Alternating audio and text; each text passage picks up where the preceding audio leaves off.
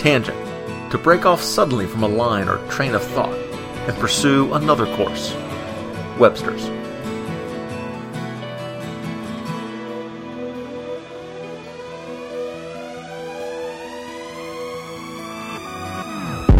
I'm waking up to ash and dust. I wipe my brow and I sweat my rust. I'm breathing in the chemicals.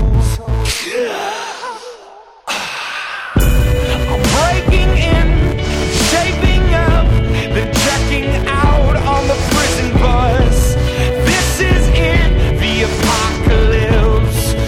Whoa, I'm waking up. I feel it in my bones, enough to make my system blow. Welcome to the new age, to the new age. Welcome to the new age, to the new age.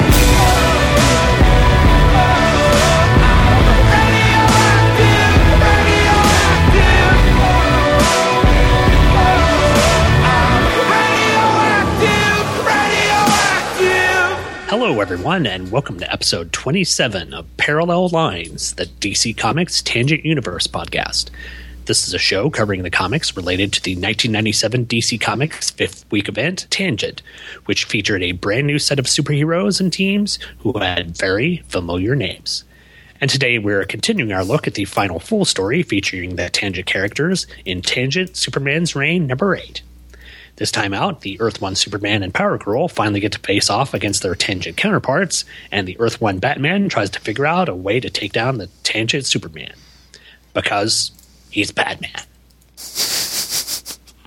But enough references to the How It Should Have Ended crew. Let's commence with the introductions. My name is Sean Engel, and I'm joined as always by my co-host and good friend, Mr. Michael Bradley. Hey, Michael. Hi, everybody. I am not Batman. Neither am I, unfortunately. I'm Chris Pratt. Why not? I'll take that. I can be Star-Lord. Why not? But if I ever watch my parents get killed and inherit $1 billion, see me. That would be, well, I guess it'd be kind of upsetting to see your parents get killed. But the $1 billion, if you could get the $1 billion and not the parents killed thing, that'd be pretty awesome. Hey, there you go. Then you'd be Tony Stark. That's true. Minus the alcoholism. Well, yeah. I guess, if you've got $1 billion, I guess you can be alcoholic for a while. Yeah. It's a good story arc. But emails, do we want to go ahead and segue into that? Yes. Okay. And by segue, we'll just start reading emails. That works as well. Do you want to go with the first one? Yeah, I'll take the first one. Okay. First one up is from our frequent letter writer and good friend, Gene Hendricks. And he writes, the subject is Superman's paranoia, and I believe this is in reference to issue number 5 of Superman's Reign. But Gene writes, Michael and Sean, as strange as it sounds, I don't recall many instances of energy manipulation being used to defeat Green Lanterns, so that makes this issue pretty interesting. Normally, the most powerful weapon in the universe is the problem solver, so having Power Girl able to take that and other energy characters out of the fight is pretty refreshing. I'll pause here for Sean to list all the examples I forgot about. I'm trying to think of anyone who could effectively, the more ideas of Green Lantern being taken down has been affecting Green Lantern's ability to make the constructs. I know specifically in Identity Crisis, we had the fight between the heroes and Deathstroke, where Deathstroke basically broke Green Lantern's hand and Green Lantern Kyle Rayner's hand or something, and he was so focused on that he couldn't get his constructs to completely form. Right. I don't really recall any times when there have been people who've been able to manipulate the constructs because they had energy manipulation powers. That'd be something I'd have to actually go and research on. I'm certain there's probably been something like that, but nothing is really popping to mind, right off the top of my head. I seem to recall instances where, Lantern constructs have been shattered or broken, but not necessarily manipulated and changed into something else, by another character. Yeah, and obviously, if they come in contact with anything yellow, I know back in the Silver Age, you'd have things yellow destroying Lantern constructs, but it usually had to take an immense force, like say a brute the size of say Darkseid. If you tried to encase Darkseid in a Green Lantern bubble, he'd be able to force his way out of it, simply because his strength was greater than the will of the Green Lantern. But as for energy manipulation, nothing really pops to mind, unfortunately. But Gene's email continues. I like how Power Girl is named May, which is a callback to the Matrix Supergirl, who was called May by the Kents. And I hadn't thought about that, Gene, so very good point. I like that character due to the fact that she was Supergirl when I started reading the Superman comics, along with the fact that she was a non-Kryptonian and had different powers from Superman, so this is a cool callback. It does sound like Superman is a bit on the paranoid side. Is this because he really isn't as in control of the world as everyone thinks, or is it a side effect of his powers? Maybe we'll find out in later issues. Overall, this sounds like a solid middle issue of the story. Nothing standout, but it moves everything along and doesn't annoy the reader. Gene. Yeah. It seems like we've had a lot of those middle issues lately. Not standout, but getting the job done and moving it along. So. Yeah, and I think that's just sort of it's always easy to write a beginning and an ending. And I think that's why it's a good thing that this is a sort of maxi series. If this, I know we clamored a lot at the beginning of the show that we would have liked to see a lot of these issues go on, because we'd like to see where the characters progress and things move forward and ideas and concepts get fleshed out. But maybe it would have gotten watered down if these characters would have gone out, because the entire idea of writing an overlong superhero narrative is that you're always writing from the middle chapter. Right. You can never have an ending. So I think it may be good that the Superman's reign story is a contained story, and that we will be getting to a conclusion. Again, whether or not the conclusion is going to be as good as the beginning was is up in the air right now. But I think that's just sort of the case for having these middle chapters. All middle chapters sort of are by necessity sort of mediocre, unfortunately. Yeah. But thank you, Gene, for writing in. Do we want to go ahead and go to a website comment? Yes. Okay. JD wrote in on episode 22 of Parallel Lines. I guess that might have been Issue 2. Issue 2? Okay. She says, chiming in on the Leah theories of her body not being her real body due to her light powers, forgive me for saying it so blah, while I'm fascinated by the idea that, since the rain doesn't seem to affect her hair, it might be light generating a fake body, it contradicts a little her actual canon birth and the original run. There is a panel where her mother Celeste is holding a baby, and Leah looks like, well, how she'd look like a baby, blonde hair and all. So how would that theory work with that, or how would the theory work with that in mind? I thought about this. Okay. And my theory is she's aging normally, but now that let's say she's 35 now, she's using her powers to make herself look like she's 21. I could be that, manipulating the light around her, right. kind of like the way they've identified Sue Storm, the Invisible Girl, over in the Fantastic Four, being able to manipulate light around her so that she becomes invisible. Leah's using the light around her to manipulate her form so she looks younger, when actually she is 35 years old and should look a little older, a little mature, maybe look on the lines of, say, a Lori Lamaris. Yes. Okay. That's a good enough no prize. I'll go with that. Jadine says, also, there's a panel where the rain does seem to affect Leah in the terms of making her skin wet. There are some squiggly lines going down her face where she looks like she's about to cry. Still, I think your theory is very interesting, though, and I hadn't thought about that. And again, it's just one of those artistic things that that works either way. I think I blame it on clones myself. That's always the best thing to blame it on, or midichlorians. Thanks, Obama. Did Obama create midichlorians and clones as well? I think he did. Oh my lord, he's got to be taken out. Did I? Oh wait, I said that. I'm going to have to make sure I lock the doors. The Secret tonight. Service will be knocking on your door. No, we love the president, even in all his cloning and midichlorian manipulating ways.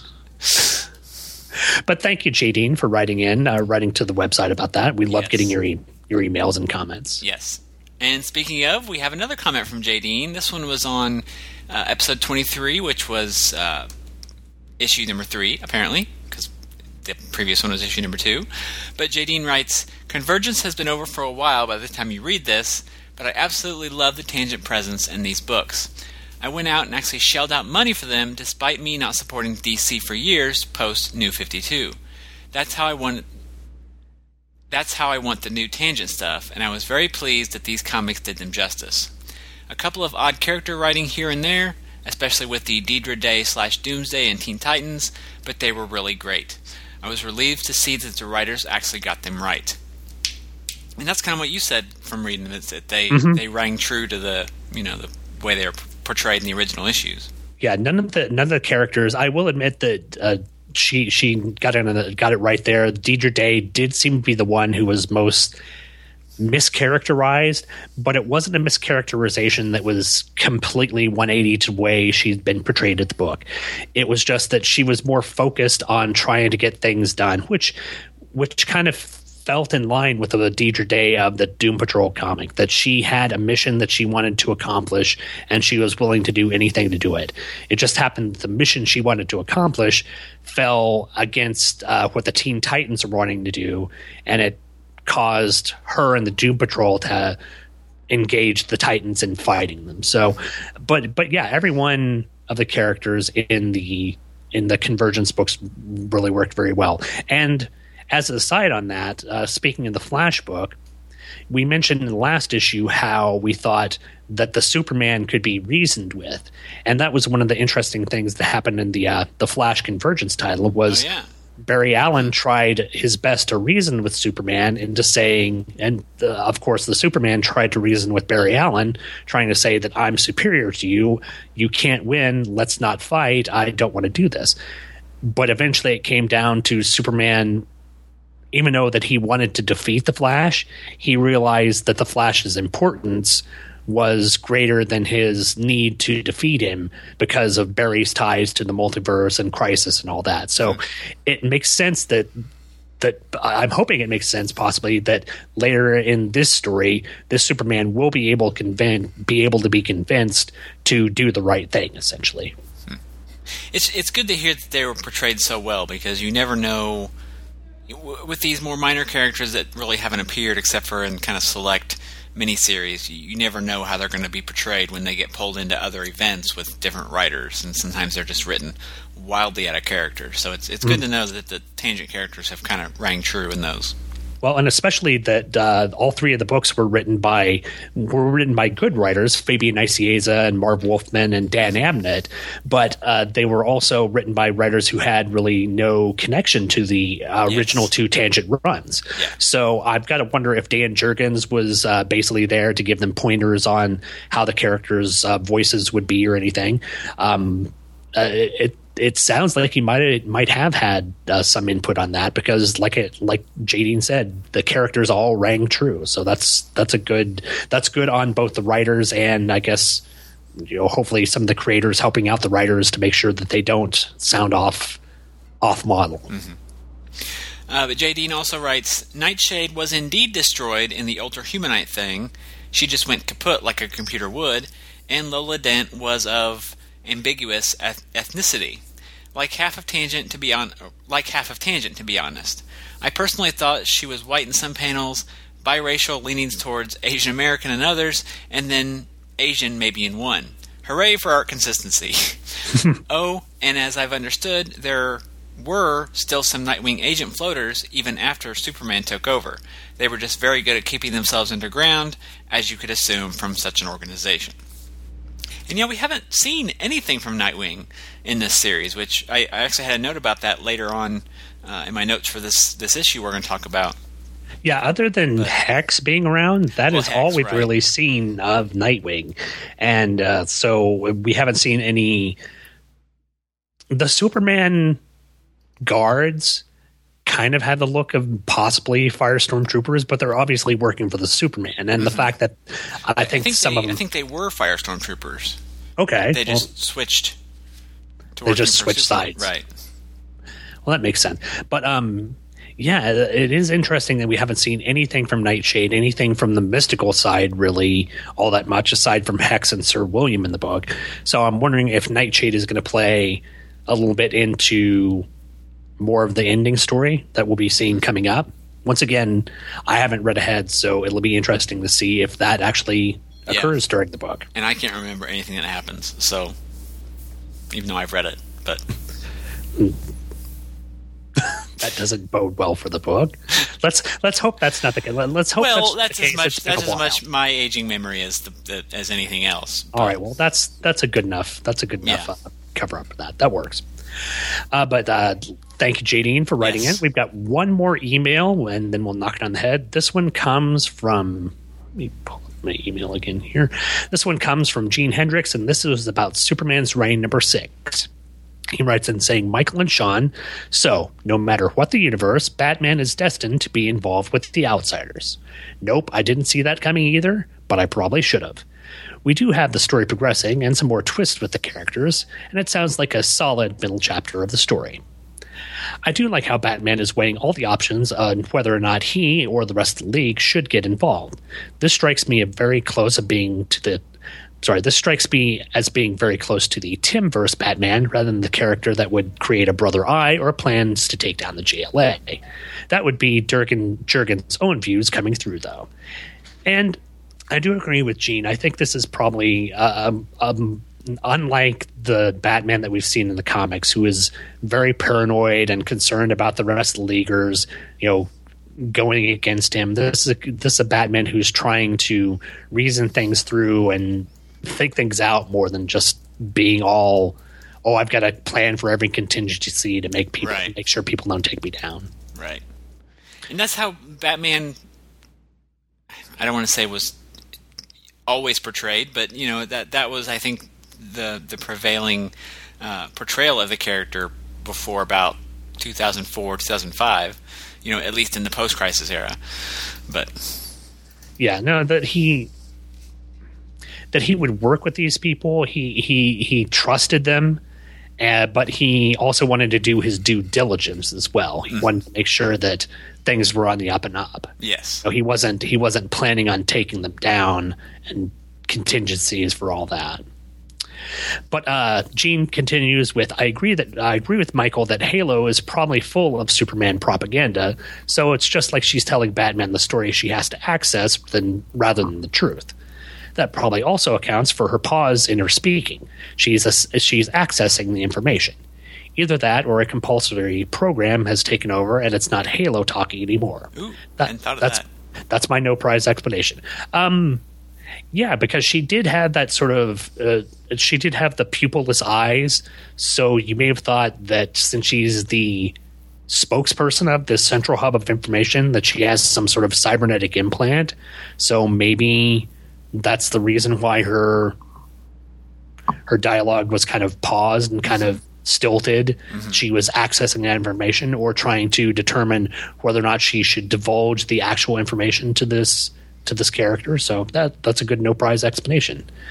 And of course that comes from Gene Hendricks, and he says, P.S. Thanks for pimping my shows, even if no one should listen to Comic Book Fight Club. No one. Well, I'm not saying no one, but I'm saying if you do listen to Comic Book Fight Club, be prepared for some of the most offensive things possibly ever heard on the internet. That's a pretty high bar. I'm not kidding. They did a portion of their show is dedicated to, how shall I put it, love, marry, or kill, where you take three characters of which one would you make love to, which one would you marry, and which one would you kill. And let's just say one time it went really off the rails. Don't seek that issue out. But thank you very much, Gene, for your emails. And if you want to check out Comic Book Fight Club, which is apparently very, very offensive, You can find it at twotruefreaks.com, along with Gene's other podcasts, including The Hammer Strikes and The Quantum Cast and Anime Freaks. Mm-hmm. They, despite the fact that Comic Book Fight Club is for mature listeners only, definitely, it is a fun show, and it's interesting to get to hear people's opinions of who would win in a fight between like Galactus and Unicron. Well, yeah, Galactus and Aunt May. Alfred. Wasn't Aunt May? Yeah, I'm wondering. I think they did an Alfred versus Jarvis. I'm not certain if they did that yet, but I think that may be one of their. I know they did. I know feel they're like that supposed would to end with Jarvis on the floor unconscious. I don't know. You think Aunt May is just that bad of a badass? No. Alfred. I thought you said Alfred and Jarvis. Oh, Alfred and Jarvis? Yeah. Well, they were both military men. Oh, okay. Didn't Alfred, have training in role? I don't know. See, I'm certain they'll argue it out, and they'll be more thoughtful than we could have ever been. But thank you, everyone, for emailing in. It's great to hear from you. And if you'd like to email into the show, of course, the email address is tangent@greatkrypton.com, or you can go when Michael posts the show and go to the comments section and leave comments there. We'd love to read them on the next show. Yep. But that does it for emails. Do you want to go ahead and go into the book today? Yes. All right. This time out, we are talking about Tangent, Superman's Reign number 8, which has a cover date of June 2008 and was released on April 16th of that year. Our cover is by Carlos Pacheco and Jesus Marino, and the first story is titled Superman's Reign, Chapter 8. And credits are Dan Jurgens writer, Wes Craig pencils, Dan Davis inks, Steve Wan's letters, Canilla Tripp colors, Adam Schlagman and Nachi Castro editor, and the Tangent universe created by Dan Jurgens. And we have a new editor on the book this month, so that's something to make note of.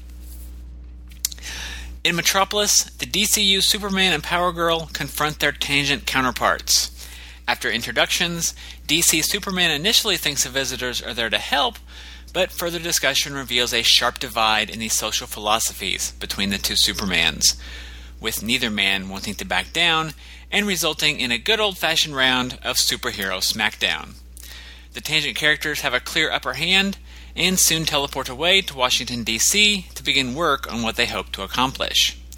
On the Tangent Earth, the Resistance has freed the heroes held captive by the Tangent Superman. Knowing they need to get back to their own Earth to stop the Tangent Superman, the DCU Batman tells the Tangent Green Lantern to teleport them back. But Tangent Green Lantern explains she was only able to cross dimensions before only because the DC Green Lanterns were on the other side to help complete the connection. And if they want to go back, they'll have to have similar access to someone or something on the DC Earth. Back on the DC Earth, the Tangent Superman and Power Girl arrive on the grounds of the White House.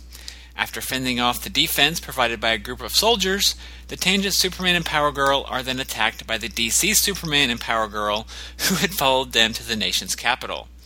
And then it's time for round 2 of Fighting McFightenstein. Copyright Andrew Leyland and Hey Kids Comics, all rights reserved, with the DC heroes gaining advantage over their Tangent counterparts until Orion unleashes a horde of shadowy negative men, which stymie their assault.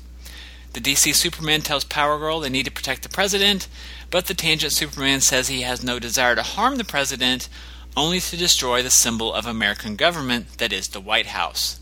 He then unleashes a purple-hued blast of energy, destroying the White House before teleporting away to their next destination, the U.S. Capitol building. Back on the Tangent Earth, the gathered heroes put together a plan to travel back to the DC Earth. Meanwhile, Batman has an idea to get the one weapon that will help them win, but it requires the help of Manhunter. Very well done. So again, not a lot of moving forward story-wise, which is weird because we're finally past the setup and we're starting to kind of wind down on the back third of the series. So you think, we've got all the characters together, so you'd think there'd be a lot of things they could do, but to its credit, this one felt less like they were biding time, and a lot of that is because it was a lot of fighting between the Supermans. So, my notes are going to be fewer because of that, but, Yeah, that was kind of my thought as well. It's the sad thing is you've got this assemblage of the Tangent and Earth One superheroes, and all they do is sort of stand around and talk for the scenes that they're there. There's nothing really going on with them. I guess it's because they decided to make this story mostly about the fight between Power Girl and Superman from both the universes with their counterparts. So it's fine as a sort of beat-em-up issue, but I don't think it necessarily progressed the story as much as I'd like it to. I know we're coming to like just 4 more issues till we get to the end of the story, and I think maybe we needed a big fight issue, and it was nice to see the 2 Superman and the 2 Power Girls go against each other. But as for storytelling, it wasn't one of the standout issues in the book so far. Right. But that's all I really have in general to say about it. Do you want to go ahead and take a little break? And once we get back, we can go ahead and go into specific notes? That sounds great to me. Okay. Hi, I'm Kyle Benning, host of the King Size Comics Giant Size Fun podcast. The premise of my show is simple. I review a giant-sized comic from any era, from the front seat of my 2010 Corolla over my lunch hour at work. So if you're a fan of 80-page giants, king-size specials, 100-page super spectaculars, giant-size specials, annuals, double-sized issues, treasury comics, or anything else with an extra page count or an oversized format put out by Marvel or DC Comics, then tune into my show, King Size Comics Giant Size Fun. A new episode drops at least once a week, sometimes more often. You can subscribe to the podcast on iTunes, follow the blog at kingsizecomicsgiantsizefun.blogspot.com, or check out the podcast page on Facebook by simply searching for King Size Comics Giant Size Fun. Whether it's a bone-chilling negative 15 degrees outside or a scorching 100 degrees, you'll catch me, your host, Kyle Benning, on a one-man mission to brave the elements and cover comics in my car on my lunch hour.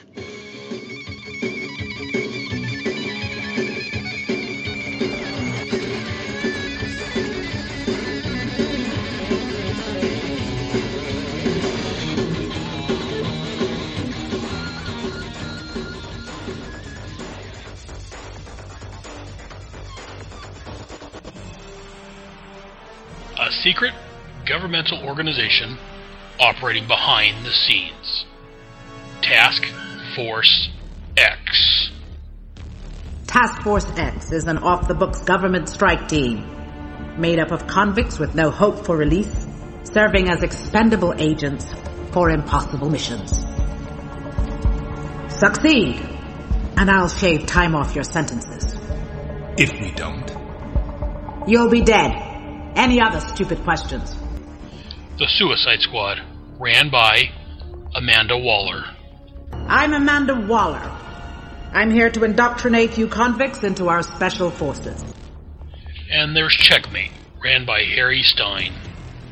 This is the tales of DC Comics, Suicide Squad, and Checkmate. Mostly monthly from Headspeaks. Available on iTunes under Task Force X, and under Headcasts over at headspeaks.com. We can also be found on Facebook and Google Plus under Task Force X. Task Force X. Check it out, or you'll answer to the wall. Nobody screws the wall!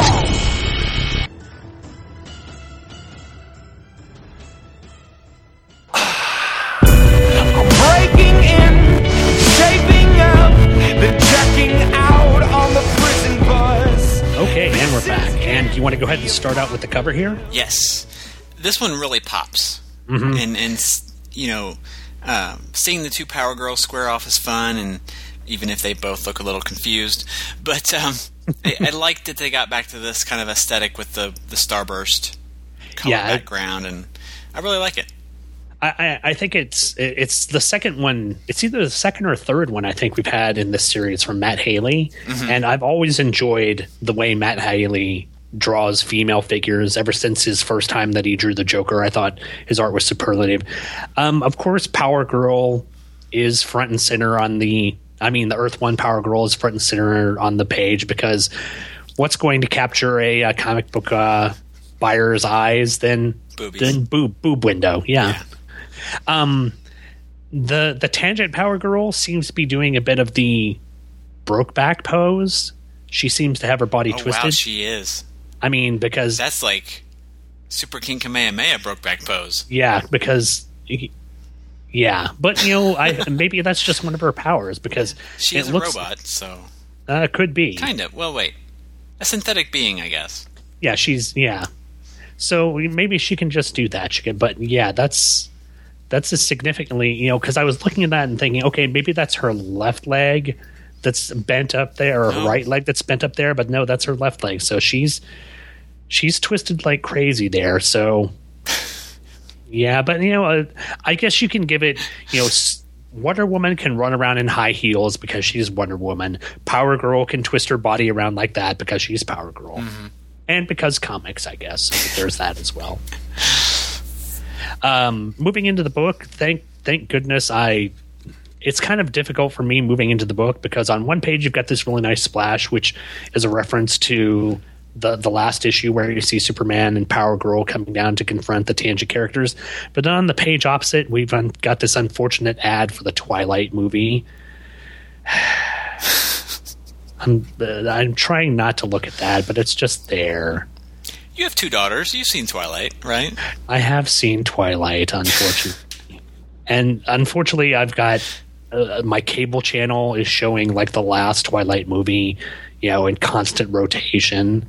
So every time I'm flipping their channel, look, I guess. Maybe it's like, the cable channel can't afford anything else. It's like, okay, we've got Twilight, I'm sorry everyone else has got, Guardians of the Galaxy and Captain America and the Winter Soldier, but we've got Twilight. Sorry, I'm going to get off on that. Or not get off on that, get away from that. But this splash page with Superman and Power Girl, his dialogue now sort of confirms my idea that he was doing the "No, you didn't" line last time. Yeah. You call yourself Superman? I don't think so, girlfriend. Maybe just me. I really hate to start off with a negative, but at least I can get this out of the way. But the art in this issue really took a hit. Mm-hmm. And I know that Jamal Igle had a really great run on the first 6 issues. He set a very high bar, and I'm trying very hard to evaluate Wes Craig's work on its own merits. And I had some nice things to say last time, but this issue just feels really rushed. Characters are pretty sketchy, proportions are way off. I mean, just look at poor Power Girl's arms on this splash page. They look like little noodles kind of flop inside her body. And throughout the issue there are a lot of panels without backgrounds, which forces the poor colorist to improvise with like these big blocks of colors and these weird rainbow gradients that just don't look good, but they have to do something because there's no background. It's just not for me. Yeah, no, I can't disagree with you. I mean, Power Girl, and the thing is, for the female characters, he tends to draw them with the sort of talon-like fingers. Power Girl looks like she's got bat claws. It's not. I agree with you. Igle set the standard really, really high. So coming down from Igle, it's kind of difficult for me to be appreciative of the artwork in the book. But the good news is, well, I hate to say good news because that sounds very mean to Wes Craig, but we do get another artist next issue, so we can look forward to that. Hopefully there'll be more move back to the sort of style that Igle put forth in the book. Mm-hmm. Page 2, this is one of these things that I irked about these sort of flying or levitating characters. It always seems like kind of a jerk move to have characters like the Tangent Superman and Tangent Power Girl just floating inches above the ground, sort of on this pirouette, with their toes pointed down. It's one of those things that sort of gives off that air of superiority. Yeah. Or, it sort of is a way to diminish the other characters. I'm floating here above the ground. I'm not deigning to touch the ground that you mere mortals walk on. That's kind of the vibe I get from the Superman, unfortunately, especially when he does that. Now, granted, our Superman is doing it as well right now, but it looks like he's touching down for a landing. Mm-hmm. So, and if you look at the panels on the side, in like just the 4 panels there. The third panel down, it looks like the DC Superman is taller than the Tangent Superman, but if you go to the next panel, it looks like the Tangent Superman has raised up.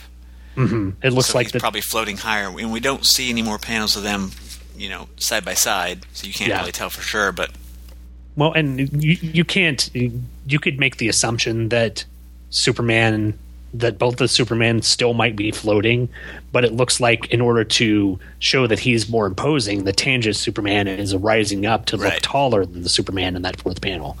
I do like also on that page, this is Dan Jurgens doing a great job with the storytelling, defining the difference between these two characters. In the third panel, we've got Superman saying, "Thanks, we could always lend a hand." Or we could always use a hand. That's the Superman saying, we're willing to take help from anyone who's willing to offer it. But in that 4th panel, we get the difference between the two characters. As the Earth 1 Superman says, man governs himself and makes mistakes, but we respect the right of self-determination. And then the Tangent Superman says, this is your first and most egregious mistake. That's the basic difference. The new Earth, that the Earth 1 Superman is there to allow mankind to progress normally on its own. If there are any big events that they can't take care of, he's willing to step in and help. Mm-hmm. The Tangent Superman is much like Dr. Doom, and he wants to run things his way. He wants the same outcome for the people of Earth, but he wants to have his outcome, or he wants to affect his outcome for the people of Earth, I guess. Yeah. This starts out as a really interesting comparison of the two characters. The Tangent Superman talks about how he became known as Superman due to his exploits, all of which helped those who needed it. And that's a description that could be, quite honestly, applied to either character. But then they get into, Superman and Power Girl arrive, and they're not. How do I want to say this? Neither set of character is really being the aggressor in the situation. But then they get into this conversation, which starts out pretty civil about their different social philosophies. And, we keep saying this, but I just love the way they've characterized the Tangent Superman, because he's not wrong. Yeah, it's easy to say he's taken it too far, but he's not wrong in what he's trying to do. He's not wrong in wanting to eliminate the racial cleansing and genocide and such, and make sure people have, food to eat and places to stay. But he's just forcefully asserting his own will over the people's ability to have free will and commit these horrible acts anyway. Is that any less morally wrong? So there's just a lot to think about here. Yeah, and that's a sign of a great writer, that he's allowing these two different ideals to be portrayed, and essentially, depending upon how you view helping society, either one could be an effective way of doing the right thing. The Tangent Superman has just, it's kind of like the concepts of socialism and capitalism. Socialism, I see this Tangent Superman more as a socialist defined character, in that he wants everything provided for people, and that he's going to provide it and make sure that there is no that everyone gets the same amount and everyone is equal in all things.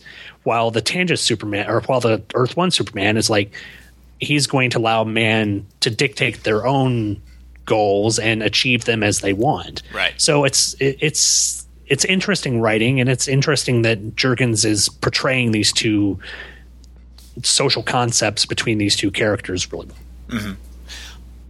And not, maybe you feel differently about this, but it doesn't seem he's trying to make a political statement out of it either, which I appreciated. He's just presenting the characters for how they are.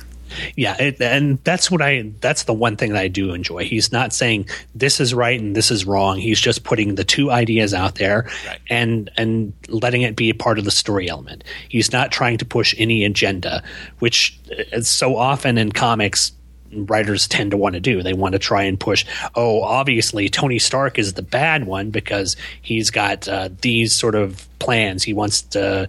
And obviously Captain America is the good one because he's got these sort of plans. So I'm glad there's no – and again, I'm talking about Mark Miller and Civil War. Sorry, folks. But there's these ideas are just put out here as part of the story. It's not to set an agenda, and I like that. I appreciate that. Where's your next note then? Well, I had two more just little minor notes on this page. On page 2, we get Schuster Drive, like right in the center of the panel. Oh, there you go. Yeah. Street sign. Mm-hmm. And then I also liked the guy in the far background using his camera phone to take a picture. You see a little click. Oh, yeah. I thought that I didn't even see that. Well, and wouldn't that be what you'd be doing if you saw, if you saw two superpowered people? I mean, now granted, Superman appearing in Metropolis is that big a thing, but when Superman's appearing in Metropolis against someone who is calling himself Superman, mm-hmm, there is the possibility that the smackdown is going to occur, and obviously it will here in the next couple of pages. Yeah. But my next actual note's not over to page 7. Okay, I've got one on page 5. I was wondering if Tangent Superman manipulating the bus and throwing that into Superman was kind of a nod to what happened in Superman 2, and also if it was a way for the Tangent Superman to delay the Earth 1 Superman, and if there were people on this bus, because obviously the Tangent Superman, or obviously the Earth 1 Superman, would want to make sure that none of those people came to harm, and he'd take time trying to rescue them, and that was the delaying tactic that the Tangent Superman used against him. But I kind of saw that as a sort of homage to the Superman 2 thing. It's a good call. What'd you have on page 7? With respect to Batman, Wally's not making a stupid comment here. I mean, Batman knows heroes from the Tangent Universe went to the DCU and back before, and two groups of heroes from the DC Universe have come to the Tangent Universe, including Batman, so let's not act incredulous about the idea of interdimensional travel, especially by it being as redonkulously powerful as the Tangent Superman. Mm-hmm. Yeah, I will agree. It does seem a bit out of character for Batman to be like, "Oh, that's impossible. I thought that crossing dimensional barriers couldn't happen." Yeah, but obviously it has. You've gotten here. You're here, so yeah. They've come over to your universe. Obviously, it's not impossible. It's just impractical, maybe. My kind of thought was, it seemed like Wes Craig was drawing Wally to be more like Bart, and I don't know, he just looks a bit too juvenile, even for Wally West. It's not a sticking point, but Wally just looks kind of goofy, especially on page 8, that top panel where Leah's sort of dressing him down, and Batman's giving him the Dark Knight death stare. Yeah. I will admit, on panel 6, Batman says, we're going to try and contact someone else on Earth. I've got to assume he's going to have to contact a Green Lantern. So it's got to be Guy Gardner. Yes. Batman's going to have to talk to Guy Gardner, and Guy Gardner's going to have to pull Batman's bacon out of the fire, as he usually would, because Guy Gardner is awesome. Sorry, that's just me making commentary. One punch. Still irritated about that one punch. Still irritated. It's been what, 30 years now almost? Oh gosh, it had to be 86. That was 86 or 87. Mm-hmm. It's almost 30 years. Wow. Okay. Next note. Not till over to 15. Okay. A lot of fighting that I didn't have much to say about. I've got one on page 10. I like the image of Superman punching out the Tangent Superman. It's dynamic. Oh, that like half page. Yeah, I it's good to see Superman just take on someone that he could unload on. Mm-hmm. But I'm kind of wondering, honestly, if it wasn't for the TK force field that Harvey had put up, would this Superman basically have punched his skull in? Because we're not looking at a Superman who's from another world and has indestructible skin and can't be penetrated by bullets or anything. He's just a human who has these telekinetic powers. Would he be able to withstand a punch from Superman if he didn't have his TK force shield up? I don't know. There you go. Like, if you go back to the very first Superman issue, he got shot in that issue. Did the bullets bounce off of him, or or was it like a rapid healing type of situation? I'm not recalling. We may have to go look back at that. But yeah, it is essentially just a bunch of, what Thomas DJ would say, punchy, run. Yeah. It's, obviously Superman or Tangent Superman was fazed by the fact that, Cal had heat vision, which was a nice way for him to show that he's also got different powers than him. So what was I think after that, what was your note on 15? My note was, holy shit, he just blew up the White House.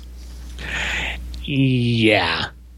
I mean, first of all, the White House isn't just the home for the president and his family. Mm-hmm. There are dozens of people. I'm certain hundreds of people working there.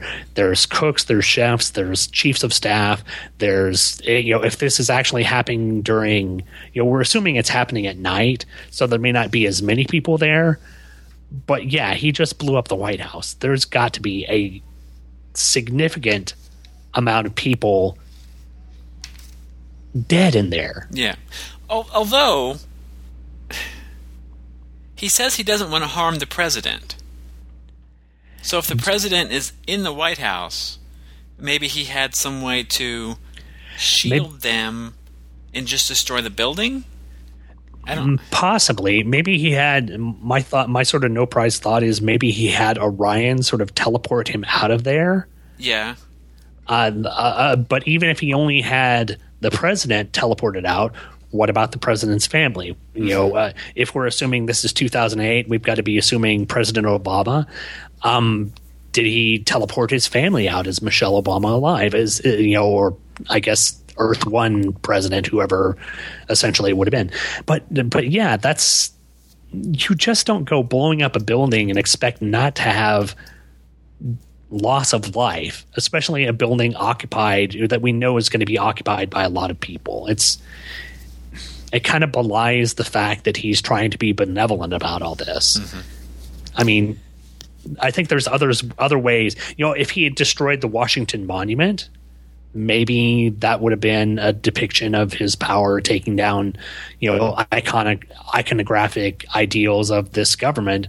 But blowing up the White House, you're obviously going to be killing some people. Yeah.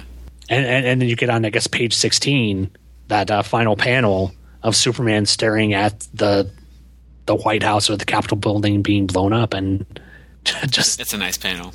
Yeah. It shows that this Tangent Superman isn't going to be helpful, and it's going to be difficult to take him down. And he's someone to be taken seriously. Yeah. My last note's on page 17. I guess my assumption is Batman's going to work something in with Halo. I wonder if Halo was what he was going after as well. I couldn't think of anything else. Again, it's kind of my thought that when Halo sort of slowed down her speech about when talking about Lola, that maybe he's going to confront Halo once again and try and find out about Lola and use Lola as sort of a trump card to try and get Superman to be reasonable about what he's doing in not only the Tangent Earth, but on Earth 1 right now. Right. That's my thought. But again, haven't read ahead, so I will be interested to see how this turns out as well. But he has a plan. You know why? Because he's Batman. He's Batman. Thank you, how it should have ended, people. Never gets old. It never does. Well, you ready to move on to the second story? Yep, let's do this. Well, this is History Lesson, Chapter 8, and credits are Ron Mars writer, Andy Tong pencils, Mark McKenna inks, Dom Reagan colors, Steve Wan's letters, Nachi Castro and Adam Schlagman editors. Continuing on from the last issue, Guy is skeptical about Jenny's plan. She tells him they want to put the power back in the hands of the people, and that Guy is telling them more about the superpowered beings of the world so they know who to recruit. And speaking of, Batman is the next subject they want to know more about. Guy tells how he's supposedly Sir William, a disgraced knight from King Arthur's Camelot, cursed with being unable to leave his London castle until he's atoned for his sins. William projects his spirit into the empty armor of the Batman, performing good deeds to earn his freedom.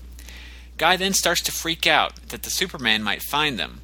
Jenny reassures him that the former Nightwing facility is shielded and that they'll be okay because Superman's not a god.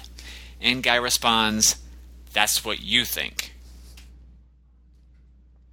Yeah, again, we sound like a broken record here, but this is really nothing new for us. I mean, it's a nice recap for anyone who hasn't read the original Tangent books or has, kind of forgotten about, the Tangent books over the 10 years since they've been published. But again, the artwork isn't bad. It's a change from Fernando Perserin of last time. Of course, I still don't understand why Jenny's in her sexy workout gear, but I'm not going to complain about it because it's sexy workout gear. And sexy workout gear that has ridden lower on her hips. Yeah, they do seem to be sliding down a bit more, and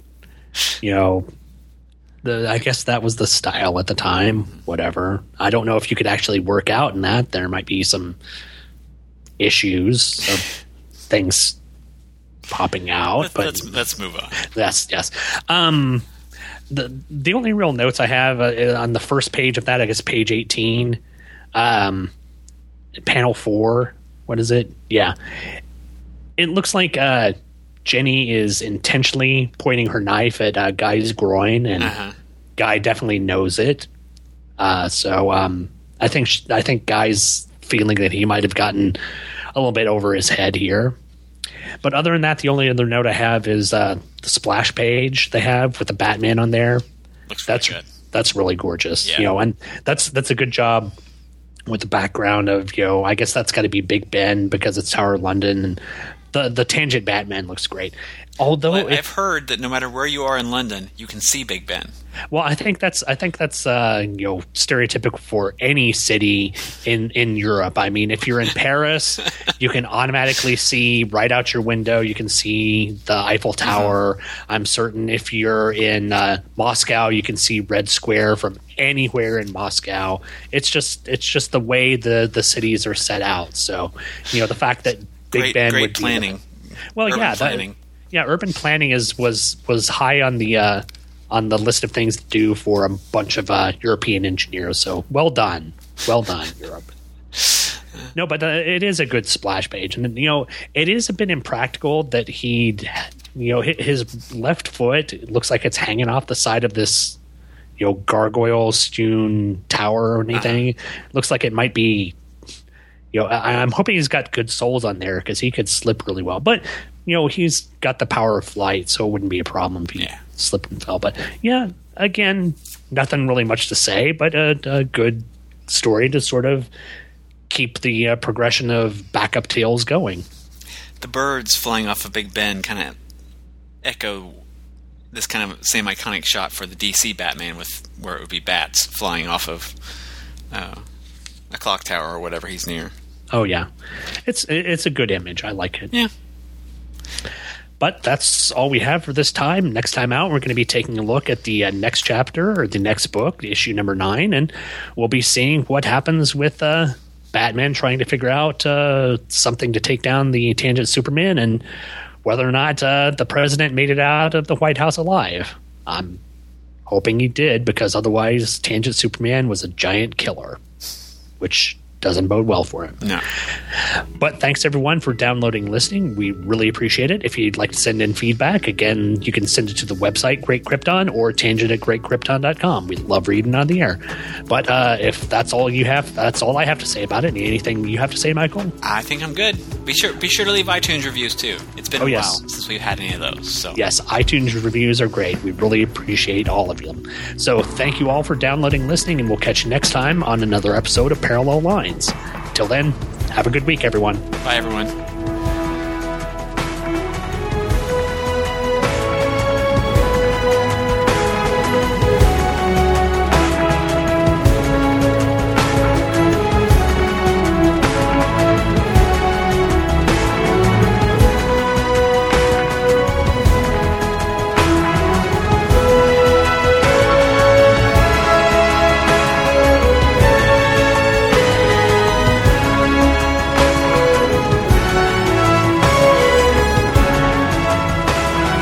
You've just finished listening to Parallel Lines, the DC Comics Tangent Universe podcast, hosted by me, Michael Bradley, and me, Sean Ingle. The show can be downloaded from a variety of places, most notably Michael's website, greatkrypton.com, where you can find show notes, cover images, and a section for leaving comments about the episodes. It also can be found on iTunes by searching for Parallel Lines. And if you happen to use iTunes, please take some time out to leave a review. Maybe even a 5-star one. Every review helps more people find out about the show. The show is also on Facebook, where you can like us and get updates when new shows are posted. Plus, images, plot elements, and general discussion about the books can be found there as well. Want to send feedback about the episode? Send us an email at tangent@greatkrypton.com. All feedback is warmly welcomed, and we will definitely read your comments on the show. When Michael and I aren't doing shows about alternate DC Comics history, we're busy doing tons of other geeky stuff on the internet. For instance, Michael does a podcast about Superman and Batman team-ups, cleverly titled Superman and Batman. And Sean hosts a number of podcasts, including Just One of the Guys, Walking Dead Wednesday, The Vault of Startling Monster Horror Tales of Terror, Listen to the Prophets, and Who True Freaks. And all of these shows can be found over at twotruefreaks.com. Speaking of Two True Freaks, if you ever feel like making a purchase from Amazon.com, please use the Amazon link at twotruefreaks.com. After clicking the link, any purchase you make at Amazon will shoot a percentage of money back to the Two True Freaks website. It won't cost you anything extra, but it really helps out a great bunch of podcasters. Thanks for downloading and listening, and come back next time for another episode of Parallel Lines, the DC Comics Tangent Universe podcast. Because in the Tangent Universe, you only know the names.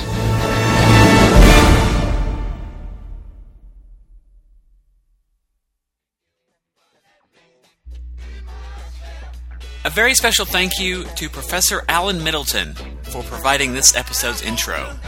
Alan is host of the Quarter Bin podcast and co-host of the Shortbox Showcase. Be sure to check out these and all of the shows on the Relatively Geeky Network at relativelygeekypodcast.blogspot.com.